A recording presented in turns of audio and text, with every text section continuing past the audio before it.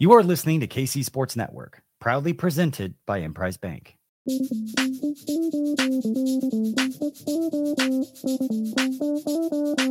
Coming up, the latest episode of Benny and the Bets.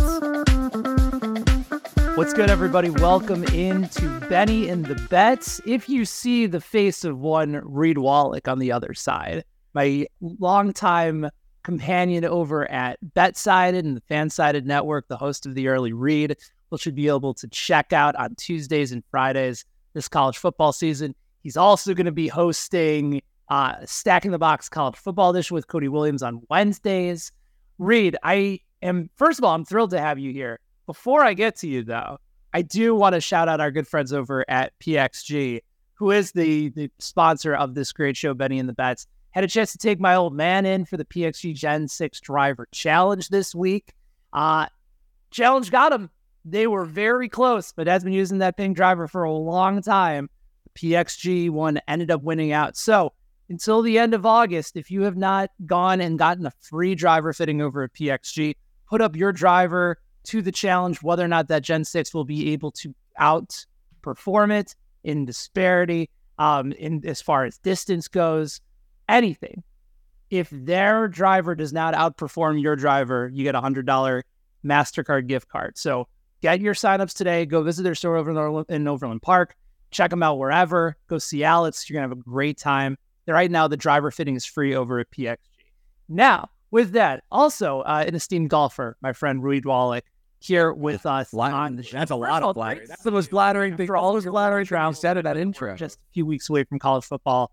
How was your? And it's great to see you.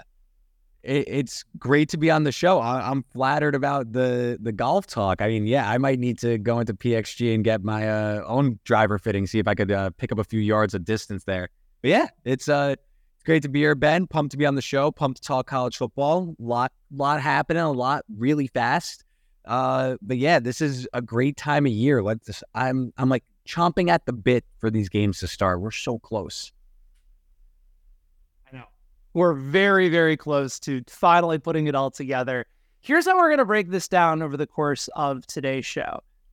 Reed, being the insider that he is, the man who has been eating, drinking, sleeping college football all throughout the offseason leading up to the start of the season. We're going to focus on the local teams first, dive into a little bit of KU, K-State, Mizzou, and then work our way outside towards some of the top-tier contenders. We'll talk some Heisman, talk some long shots as well. I also want to get his perspective on Graham Mertz's new situation, which as a Wisconsin Badger, I know that is a name that has a bit of disgust for you, but he is a local kid from the Overland Park area here in Kansas City.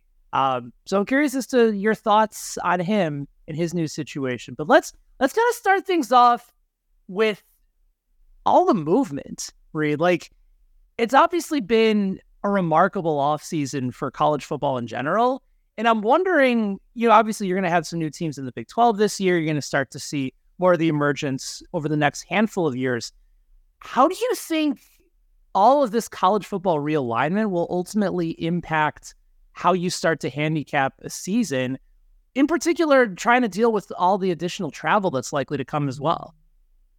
Yeah, it's something that you're really starting to see this season, I think more so than in other seasons. One team off the top of my head that is both a benefactor and on the negative side of it, BYU joined the Big 12, playing up in Provo, Utah, a noted home field advantage already. But that's also going to be, you look at all the other teams in the Big 12, nobody's playing at altitude like that. No one's really traveling like that. So BYU is a team that it's kind of a blessing and a curse that they have to travel so far because it goes the other way. They also need to leave Provo all the time to play on the road. So I think geography is going to play a huge role in this. And I haven't necessarily thought, I think I'm going to have to see the schedules. I'm going to have to really sit down and think about how I do want to apply to this, because when I'm analyzing these schedules from like a preseason perspective, Ben, I'm looking at the travel. I'm looking at, are you traveling twice in 3 weeks? Are you going home, going back on the road and stuff like that? So I do think that there is a possible hidden edge here in travel. I'm sure that people are going to be wise to it very quickly and see it. It's for realignment as a whole, as a college football purist, I'm not super thrilled about it. I think that overall college football might be moving in the wrong direction because the people in charge don't necessarily care about like what me and you care like watching. But I'm still going to sit down every Saturday. I'm going to watch. I'm going to still handicap all these games. I'm going to be locked in.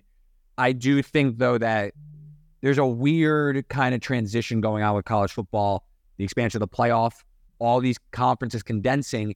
You might start to see some, take it from the NBA or even like the end of the NFL season, like some load managing type sitting out situations where it used to be in college football.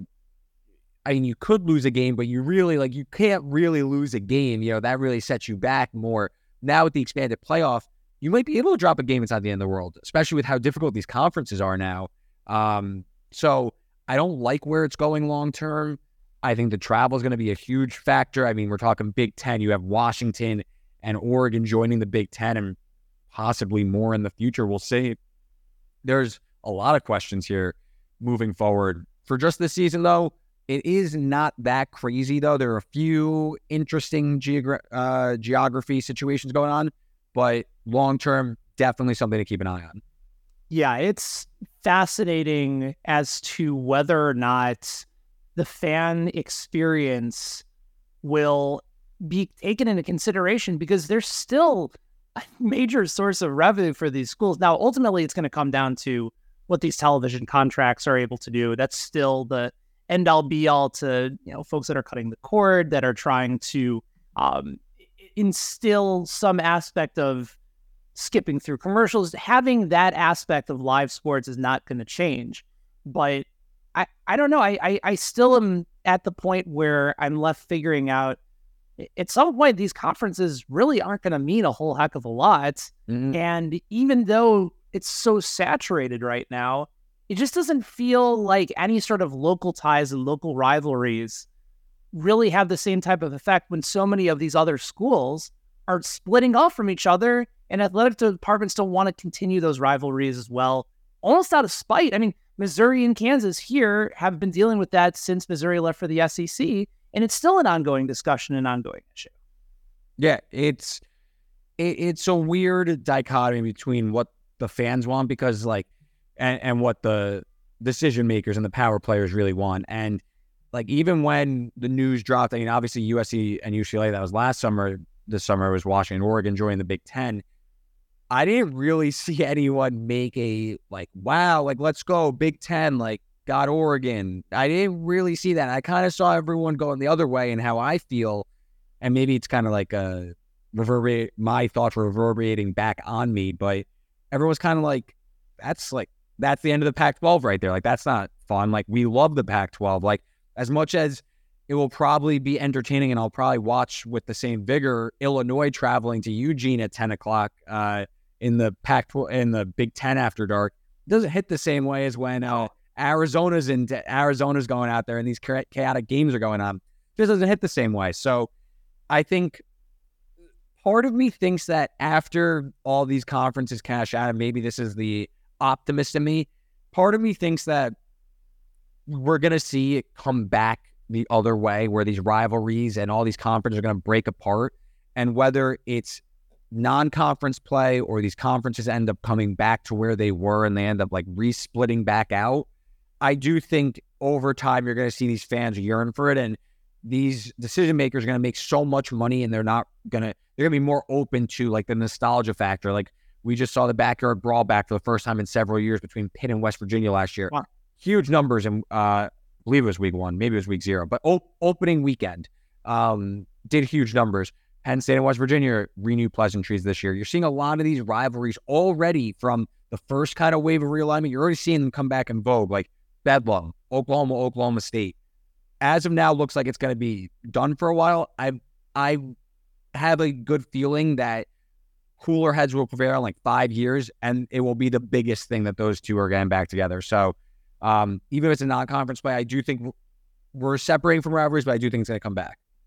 I hope you're right, because I feel like from the fan base's perspective, that's what's real. That's what continues a lot of the spirit.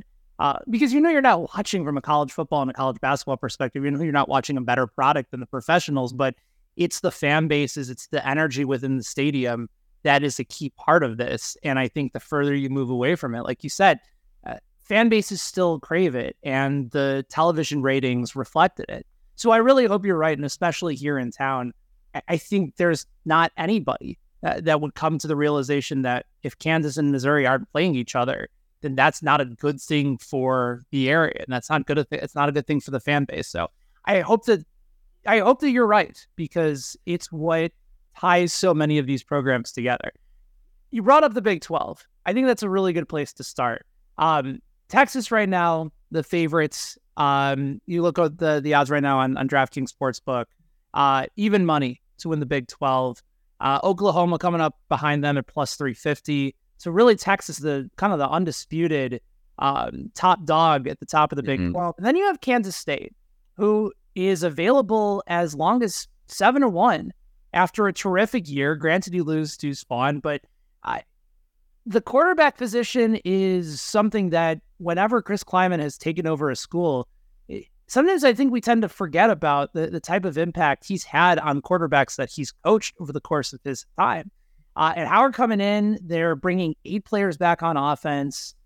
Do you look at K-State in a similar vein as, this is a team that was right on the edge and had a couple of bad losses, if not due to the fact that their quarterback situation was rough and inconsistent last year, where they could have been even better. So what's your overall evaluation on K-State?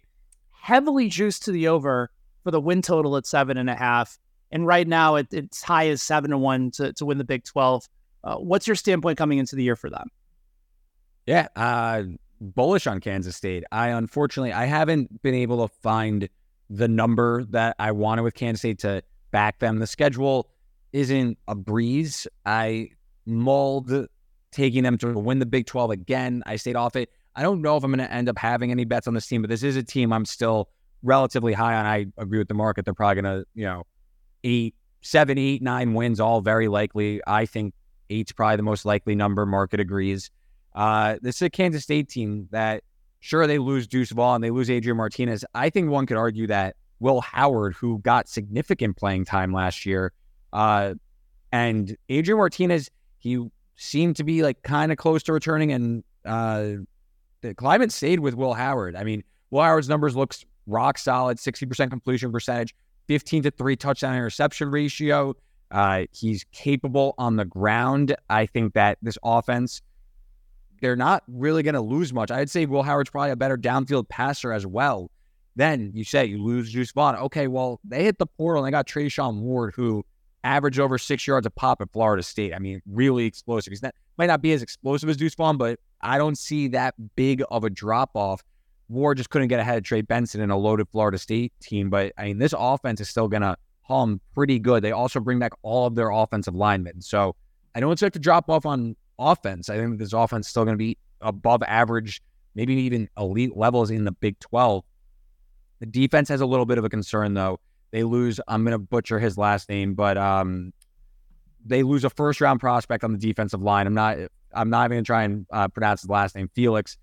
That's going to hurt. This is a Kansas State team that doesn't recruit at the level that Texas or even Oklahoma is going to, where, they're going to try and maximize their edges on the defensive line. They're going to be a little undersized. So when you lose a, first-round prospect, that hurts. So I think you do see Kansas State drop off on the defensive side of the ball. I mean, just look at my numbers quickly. Kansas State, they only return 49% on the defensive side of the ball from last year's Big 12 championship team. And that was a really rock-solid unit. I mean, you're talking allowed less than 2 points per drive, got on the backfield at a top 50 clip. I mean, top 10 in turnovers, top 30 in success rate. So this was an elite defense. I do see a drop-off there, and that's what's probably going to keep me off from betting them to whether win the Big 12, win total.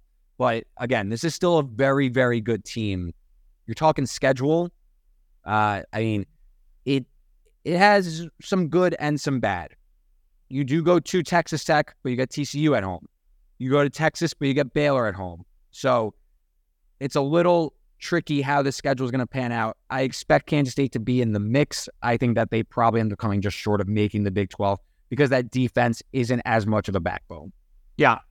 They also have a really good opportunity at the end of the year to make a run too. You mentioned the game November 4th at Texas. That's going to be a challenge, but then 2 out of the last 3 games at home, taking on Baylor. They go on the road to KU on November 18th. And then the final game of the season at home against Iowa State. So that has an opportunity. If you look, at that TCU game starting in mid-October, they have a chance to go 5-1. If they somehow stun Texas, you're talking about clearly going over that number at 7.5. I'm a bit surprised too that it's just hovered there, even as heavily juiced as it is. You mentioned Will Howard and his ability to be a key downfield passer. I'm looking at his touchdown number at 22.5, evenly split at DK, minus 115 on both sides. That sounds a bit low given the numbers that he put up last year, and not having Deuce Vaughn in the equation almost makes me think he's going to be throwing it more. And you factor in a defense that is taking a step back and the need for more points. Is 22.5, you think, the right number for his touchdown prop this season? I'm not as well versed when it comes to like player prop projections. It's something that I think that the over does seem appetizing. Again, this is Will Howard, who, we're talking just straight started. He only started 5 games last year. And he got to 15. So that's an average of 3. So you're already well on pace here if he could maintain that pace. I wonder. I'd probably lean towards the over. I mean, I'm taking a look now at the defenses that they're playing. I mean, they were able to score on Texas last year. They scored 27 points in a loss. Kansas, they've had their number in Kansas defense. Still a problem. We're going to talk about them. Texas Tech is a good defense, but I think that they were very fortunate last year. So I think there's going to be enough where Kansas State, if they lose, they might be losing in shootouts. I don't see that this offense being kept down.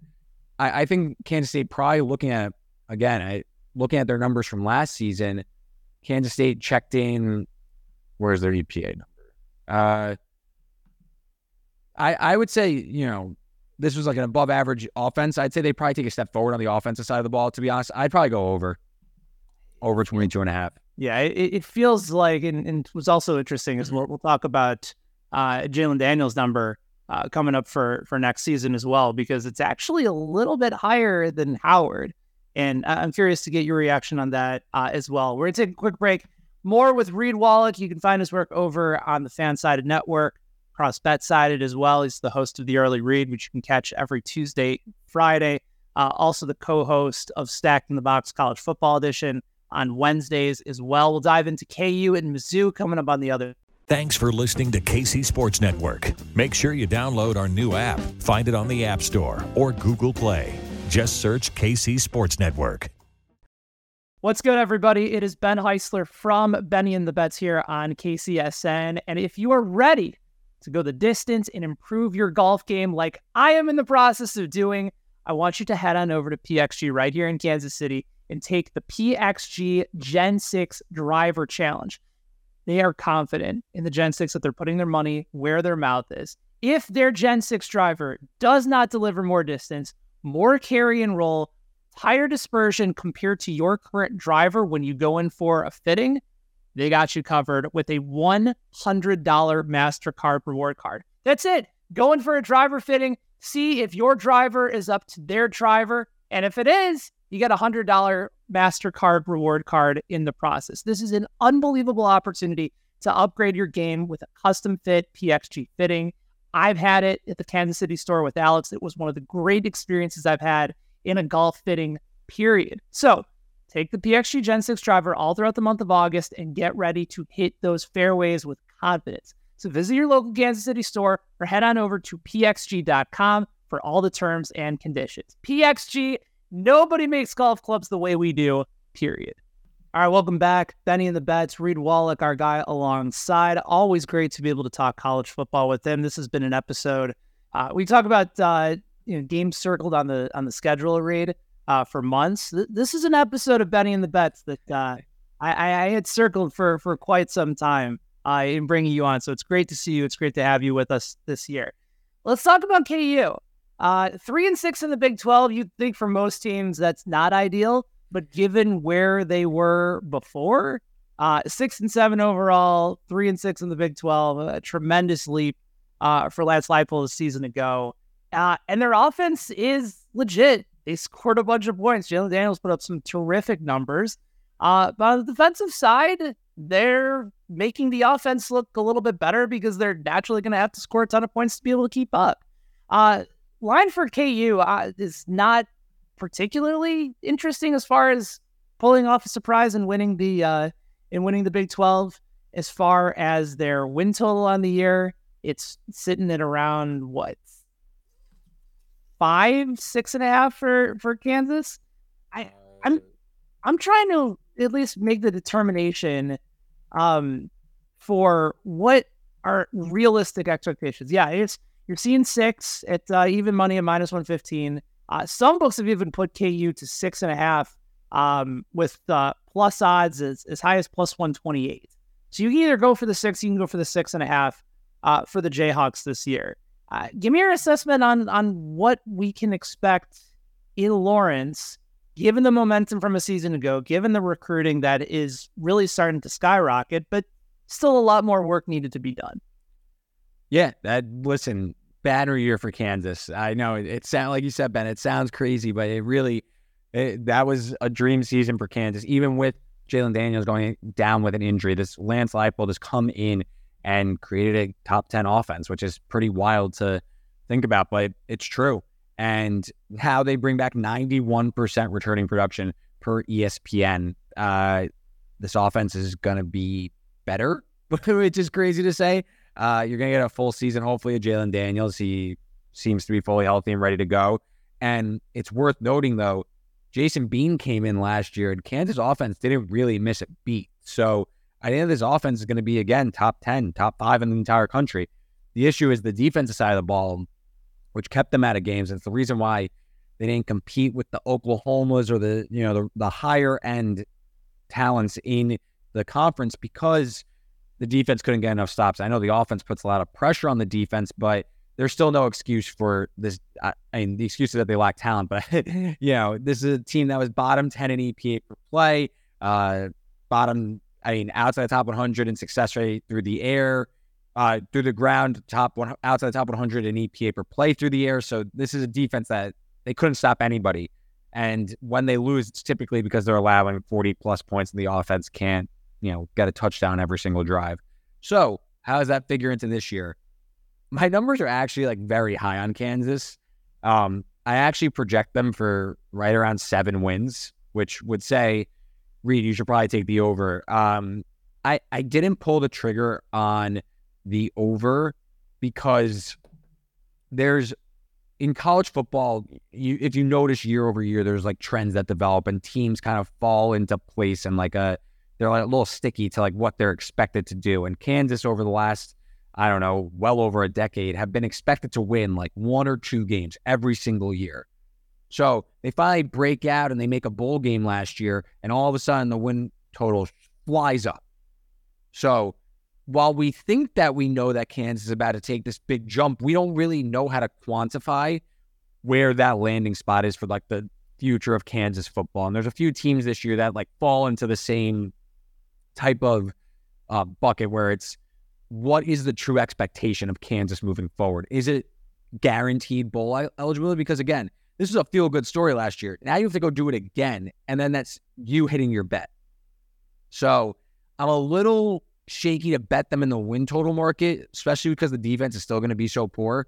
But I will say I do like Kansas looking at their schedule. Illinois in week 2, I like Kansas in that matchup. I think that the offense is going to do enough against a new-look Illini defense. Kansas is going to be pick them in that game. Probably spread inside of 3. I could look in a second and see what my number makes it, but I like Kansas in that game specifically because Illinois, transitioning defensive coordinator, lose several pros in the secondary, new quarterback, lose their bell cow running back.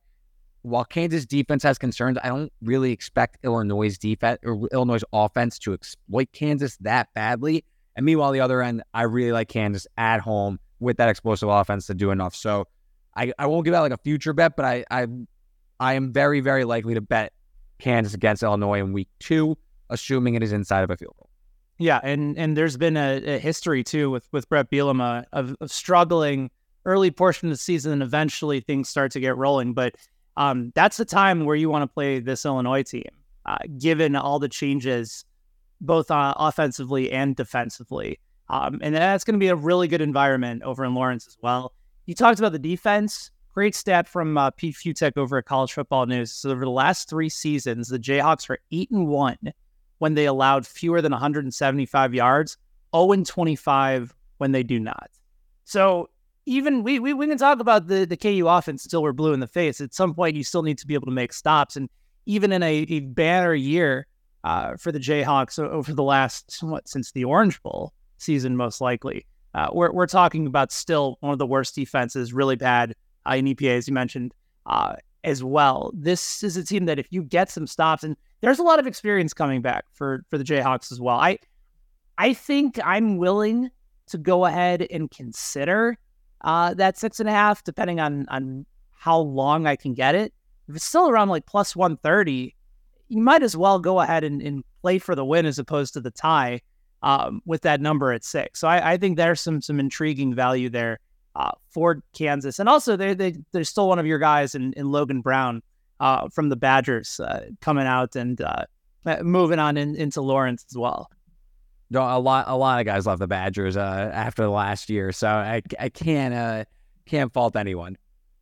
So let's talk about the Tigers. And this is one, I know that with KU and K-State, you didn't necessarily have a play on the board. And by the way, for anybody that wants to follow Reed and all of his picks, just like I do, if you have a BetStamp account, you can track us in real time. All of Reed's college football bets for the season are available. You can check out when he placed the bet, what he's risking on it in units. And as far as Missouri goes, this is actually a team that you placed a bet on this year, and you're taking the under on 6.5. What led to that decision back in, I believe, mid-July, when you said to yourself, this isn't going to be it for the Tigers this year? You know, it's a team, Missouri, playing in the SEC, and I actually like a lot Eli Drinkowitz quite a bit. I think he's building a really, really good program. They just landed a 5-star recruit also, but it's still going to take a little bit more time. This is a Missouri team that continues to land right around 6 wins, and to me, in the SEC with their schedule, making a bowl, just take it. You know, this is a team that's going to take a few years, and what it really comes down to is quarterback play. Cook was terrible last year. This was an offense that graded out below the national average EPA per play and success rate. While they brought some competition, Jake Garcia seldom used backup for Miami. Probably a bit of a higher ceiling, but still undecided. We're 2 weeks out from opening game, and they haven't announced a quarterback yet. That's a bit concerning. I just don't trust this offense still. And while the defense is going to be nails, defense, I mean, was top 3rd in the entire SEC last year, graded out very nicely, and brings a lot back, honestly. So this defense is going to keep Missouri in games. Great, a 26th in success rate, 45th in EPA per play against a really difficult schedule. I mean, they took Georgia to the brink last year. They should have won at Auburn. So I note that Missouri probably is a better team than their record states, but that still doesn't mean it's going to translate to wins on the field. I project Missouri for around 6.1 wins. And I look at the schedule, and I'm just not sure I see the wiggle room for them to get over. While they do host Kansas State in a potential revenge spot because Kansas State dump trucked them last year, I still give the Wildcats a nod again because that offensive upside. I do expect them to go 3-1 in non-conference play. But after Vanderbilt, and even if I give them South Carolina, that's 5 wins. You're telling me I need to find 2 more wins on the schedule where they're playing LSU, at Kentucky, at Georgia, Tennessee, at Arkansas, and the Florida game, which maybe we'll bring back up Florida, but that's going to be a pretty significant talent discrepancy. So I'll throw Florida in that coin flip as well. So I just struggle to see Missouri getting to 7 wins here. So 6 wins feels really likely. I think Missouri should take that and continue to build towards the future. And hopefully, with some of the new NIL money coming in, they can land a quarterback in the transfer portal.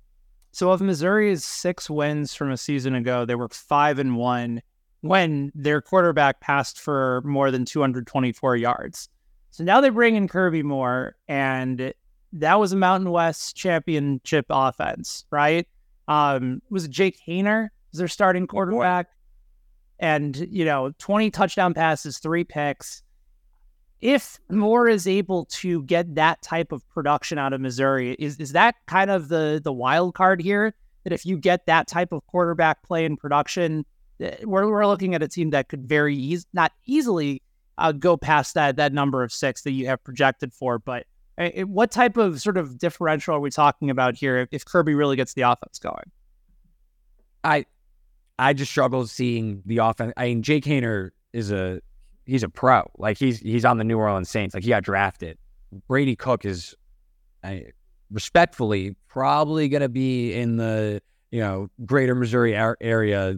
Working in like real estate or finance or something. I mean, he's they brought in Jake Garcia to make a run for this job, and he hasn't ran away with it yet. So maybe Missouri gets to 7 wins. Maybe they get the home game against Kansas State with that defense. But this is a team that's going to pride themselves on the defensive side of the ball for sure. This offense has a very limited ceiling with the quarterbacks at hand, especially against the SEC defensive schedule that they have. All right, good stuff from Reed Wallach. We're going to take a quick break. On the other side, picks for the Heisman. Who's the possible dark horse team to be able to make it to the college football playoff? Everything you need as far as getting your future bets in order for college football season, plus a couple of very intriguing dark horse picks as well.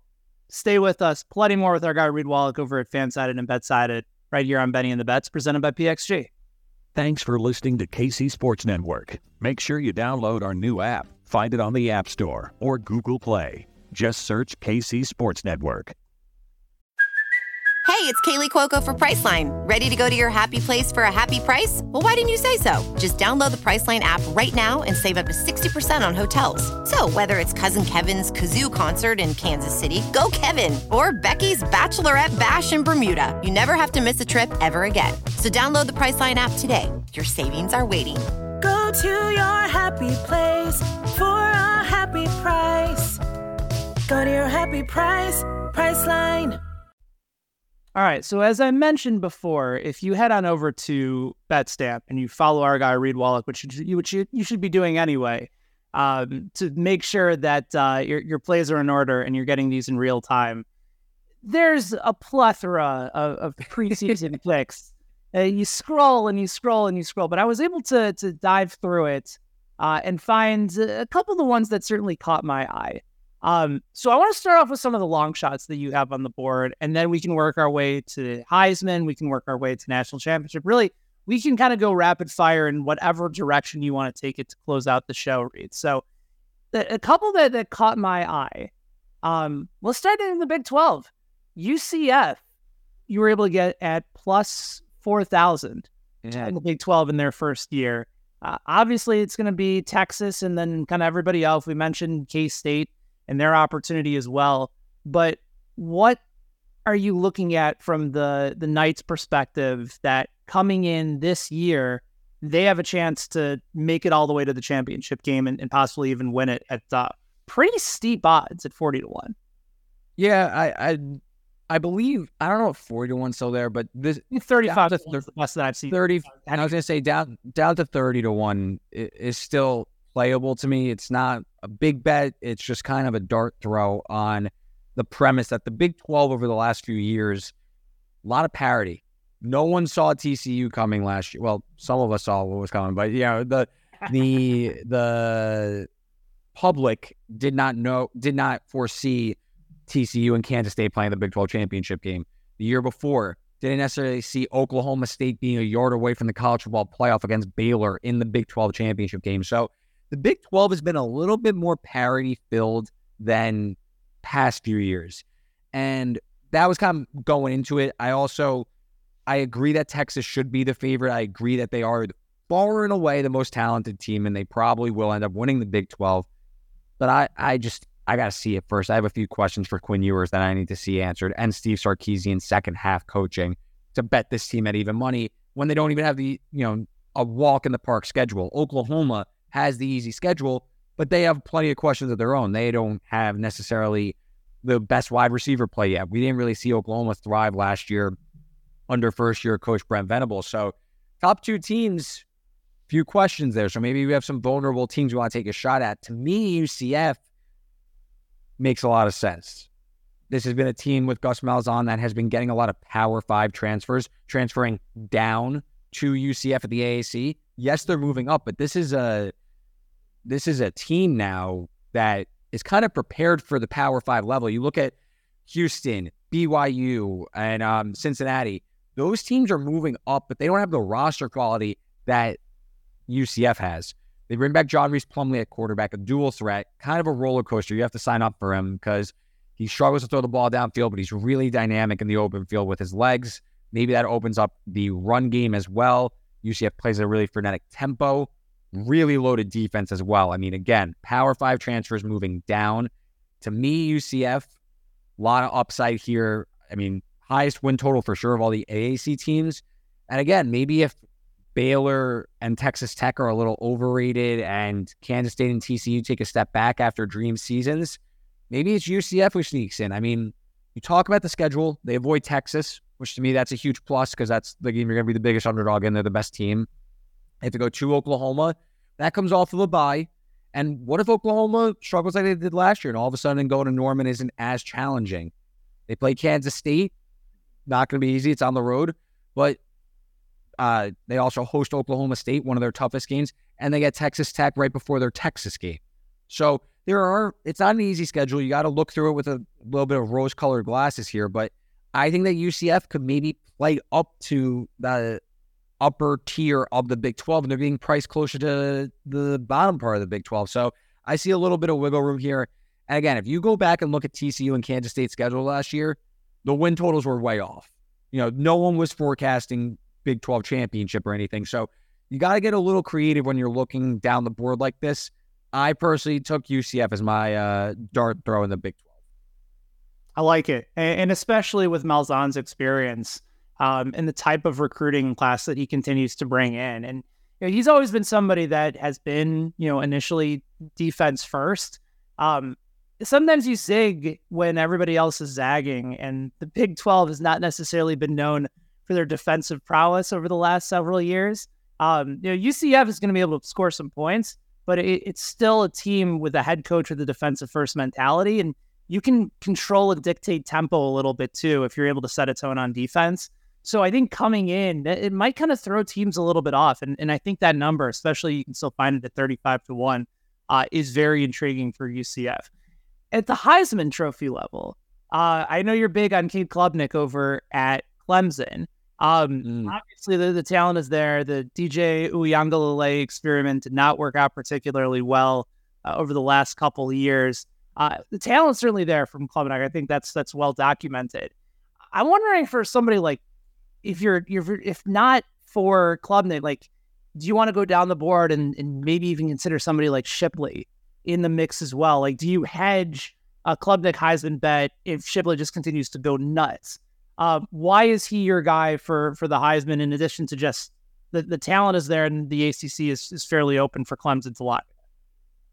Yeah, when you're looking at the Heisman Trophy, there's kind of a science to it. It sounds silly, but there are like certain benchmarks that you need to clear to win the Heisman Trophy. And, if you want to separate into three key things, that's a bad word, but things.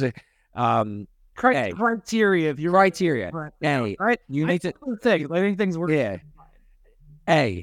One, you need to put up a lot of stats. You got to stuff the stat sheet. I mean, you look at Caleb Williams last year, passed for over 4,500 yards and 50 plus total touchdowns, 5 interceptions, was nuts. So you probably have to throw for or I would say compile over 4,500 total yards. And you probably have to combine for, close to 40 touchdowns and not turn the ball over a lot. So can Clemson do that after what happened last year? Absolutely. Clemson, Dabo Swinney, he messed up. Bunch of nepotism last year. He promoted 2 of his assistants up to offensive and defensive coordinator. Huge mistake. It didn't work. Dabo said, okay, I messed up. I'm going to go fix it. I'm going to go get the best offensive coordinator in the entire country, Garrett Riley from TCU. They went to the national championship game behind an explosive offense. He's now the offensive coordinator at Clemson. You look back at TCU last year, team I was high on going into the year, Max Duggan wasn't supposed to start last year. He was not the week 1 starter. Chandler Morris was. Chandler Morris got hurt in the first half of the Colorado game. Duggan comes in, the rest is history.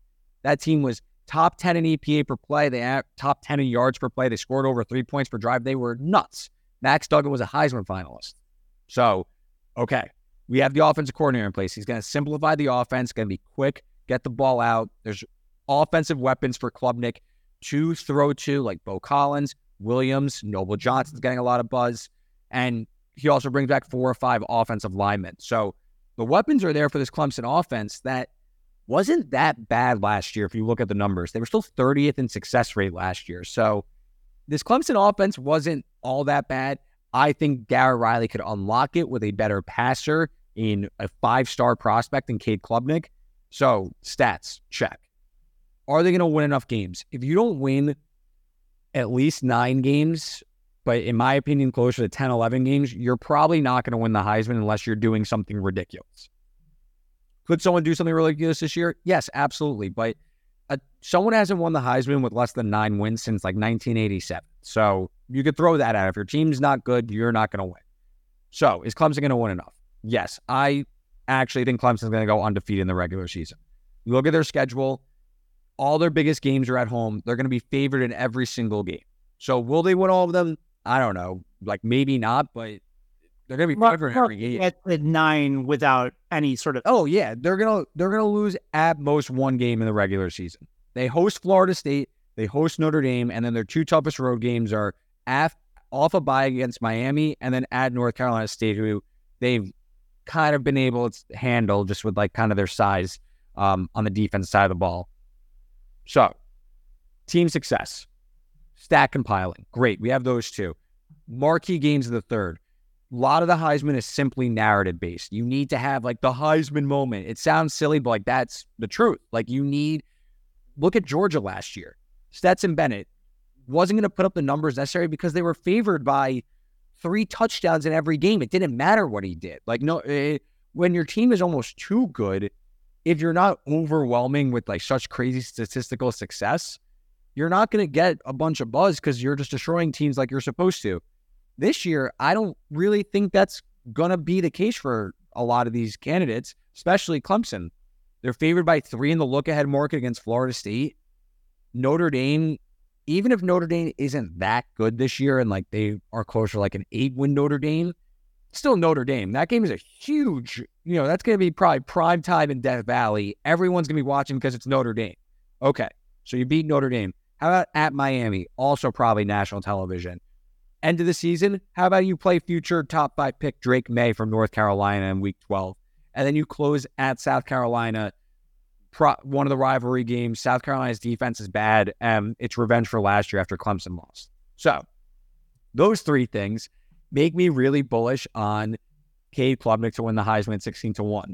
You look at everyone ahead of him, I question if these guys are going to be able to be on like undefeated teams. Like if Clemson is able to run the table, Cade Klubnik, surefire finalist, and that is like an incredibly plus. Yes, especially at plus 1,600. The only reason I brought up Shipley is because the numbers are spectacular. It's just a question, I think, of whether or not we're at a point, and I know that Devontae Smith won it a couple of years ago, but that was more of the exception rather than sort of the narrative-driven aspect of the award.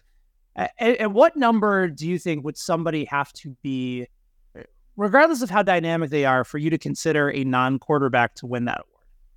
This year? Or like in general? Yeah. Preseason? You can still find it, I think, either 80-1 or 100-1. No, I wouldn't bet that. Okay.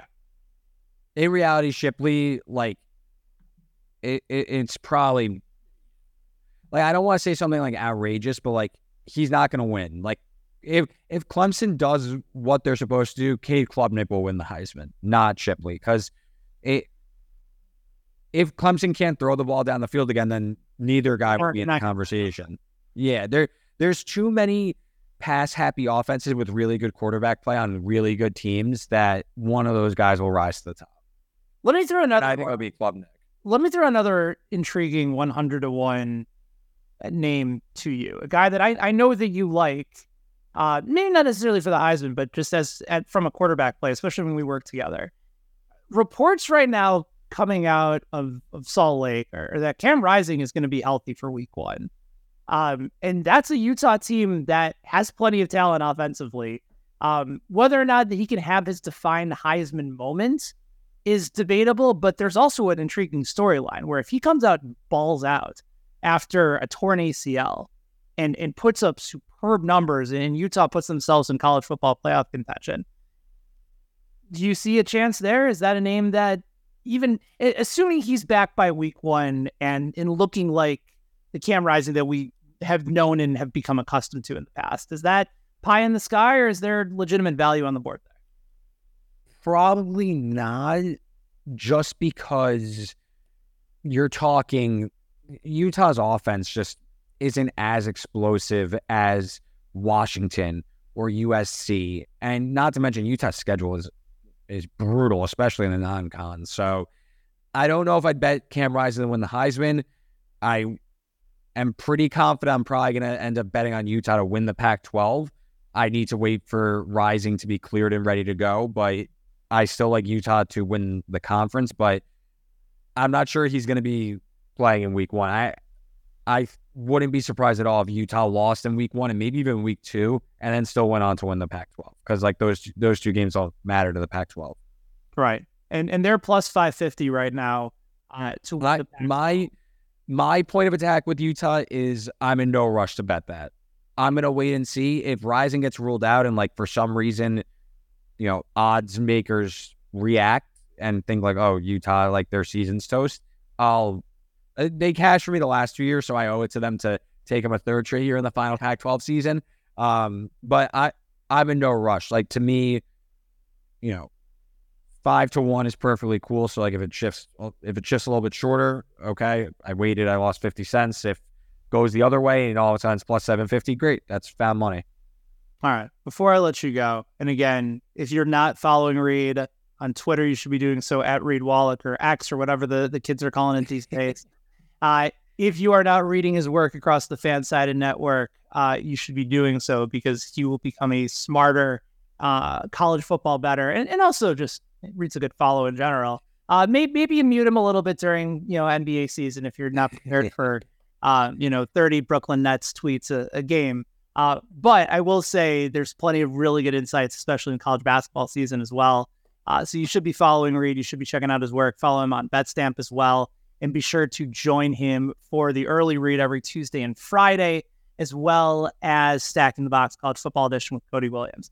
All right. But as we close things out, going across your entire board of bets, like if I said to you, okay, if there was sort of like this convince me moment for anybody listening that's like, okay, I want to make 1, maybe 2 college football bets that I know that Reed is feeling about as secure about as anything on his board. It can be win totals, it can be highs, it can be whatever. Where are you looking at your board to say this is a number that is still close to being available? I know that you got some really good CL making for some of these earlier bets, but give us a couple that you really, really love entering the start of the season that you'd say, like, if you're going to tail me on a few, these are probably the 2 that I would feel the most confident about. All right. I'll do 1 win total, because like that, I think it's like minus like 135, minus 140 now. And I'll do 1 like long shot bet. How about All that? right. Love it. Okay. A win total that I feel really good about. Penn State over 9.5 wins. I really struggle. Okay. I struggle to see him. This is a 10-win team every way I look at it. I honestly think that there's a case for this team to be making the college football playoff. I think that Penn State is loaded this year. Really quick, you look at the schedule. Before I even tell you about the team, let me just tell you about the schedule. Yes, they play at Ohio State, and yes, they play Michigan. Even if they lose those two, they will be favored by at least, they'll be favored by double digits in every single game the rest of the season. There you go. Done. If they take care of business in those 10 games and they lose the other two, you hit your bet. Congratulations. Not to mention they get Michigan at home, team they're going to match up with pretty well. And they go to Ohio State. I think Ohio State has a few questions. I'm not going to call for a Penn State upset in that game. But I think that the market is giving Ohio State a big benefit of the doubt. They have plenty of talent, but Penn State has a boatload of talent. They have one of the highest returning productions in the entire country.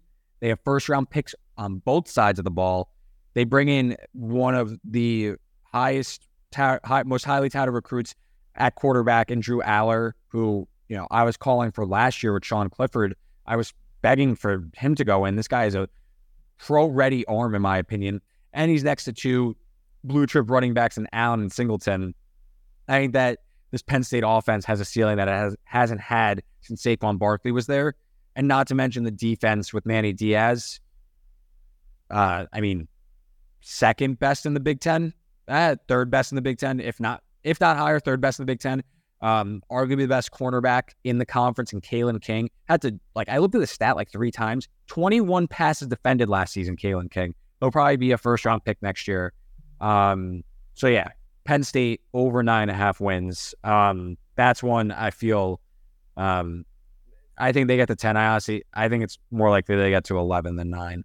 All right, long shot.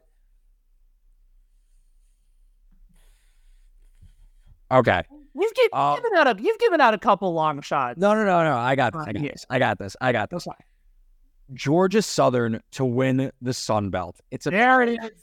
That's the road we were waiting for. Georgia Southern to win the Sun Belt. I think it's 15-1 now. I'm going to be honest. I bet 20-1. So I don't mean to pass post. I would still bet 15-1. Don't know. That's where they're currently sitting right now. Yeah, shop around though, because these things are really fickle. But 15-1, that's the stopping point for me. This is a team that with Clay Helton, absolute rocket ship last year, on fire on offense. I gotta pull up the numbers fast, but this team was regularly putting up, into the 30s and 40s. Upset Nebraska last year. Average over 6 yards per play. The offensive line was absolutely nails. They only allowed 7 sacks last year, second lowest in the entire country. They were 27th in success rate. So how do they follow that up? If you look at what they did last year, they got a Buffalo transfer, Kyle Van Treese, who I didn't hold in very high regard, but Clay Helton absolutely unlocked him. Now, though, they get a guy who I actually think is much better in Davis Brin. This guy was top 3rd in the entire country in EPA per dropback last year. So Davis Brin was at Tulsa, was a little banged up last year, but I think he's a better pure passer than Kyle Van Treese. So I actually think that there's a higher ceiling somehow for this Georgia Southern offense to go. You look at what they bring back around him. Leading rusher Jalen White's back. He had over 900 yards. Caleb Hood is back after nearly 1,000 yards through the air, as well as their 3rd leading receiver in Burgess. The offense was absolutely nails. They bring back a handful of seniors on the offensive line. The rub with this team, though, is the defense was god-awful. Literally can't be worse. It was arguably the worst in the entire country. Bottom 10 across the board. They allowed, just to put some stuff, I have this I have this Excel spreadsheet and there's red everywhere. Allowed nearly 6 yards a carry, 106th in defensive success rate, allowed nearly 7 yards per play. That was the 5th lowest in the country. They got absolutely gashed. So the defense can't get much worse, right? So if you bank on just natural progression on the defensive side of the ball, maybe it gets a little bit better. They hired Brandon Bailey. He comes from Buffalo and Texas A&M, 2 very aggressive and strong defenses at both the G5 and the Power 5 level. They bring back a handful of leading tacklers as well. Watson Trent is back, as well as Kadri Jackson. My thing is, it can't be much worse. They're counting on a lot of transfers. If the defense goes from 130th to 95th. This team has an outside path to go into the Sun Belt championship game, and then you have a 15-1 shot because this is going to be the best offense in the entire conference. Now, last thing, divisions. South Alabama and Troy are the two best teams in this conference. They're both in the other division. Wow, they don't play. So can Georgia Southern maybe, I mean, listen, at the group of 5 level, home field isn't as prominent. Obviously, you'd rather play these teams on your home field, but it's not like you're going into the big house. You're going to Marshall. Like, it's okay. You'll be okay. But, they host Coastal Carolina, who I think is maybe a little bit vulnerable this year. They do go at Marshall and at Appalachian State down the stretch of the season, but I think the schedule is ripe for Georgia Southern to break through as like a long shot Sun Belt team. Georgia Southern, the Fighting Clay Heltons. There you go. Plus 1,500 right now for Georgia Southern. If you buy into the offense, and it's hard not to, and then if you buy into the defense making some turns in a positive direction, which there really is no other way to go, kind of have to go up at this point. Certainly some intriguing value on the board. Reed, you're the best, man. It's great to catch up. Glad that you are back safe and sound from your travels. Have a great year, man. Have a great, successful betting season, and we'll have to get you back again soon once college basketball season rolls around. And it's going to happen sooner rather than later. Yeah, absolutely. Thanks again, Ben. Pumped for this season. Looking forward to coming back on. You got it, man. Thank you for listening to KC Sports Network. We appreciate your support. Don't forget to hit that follow button and leave us a review if you like what you heard. You can find all 6 of our channels covering the Chiefs, Royals, Sporting KC, and the KC Current, plus KU, K-State, or Mizzou by searching KCSN wherever you listen to podcasts. We're also on YouTube. Entertain, educate, inform. KC Sports Network.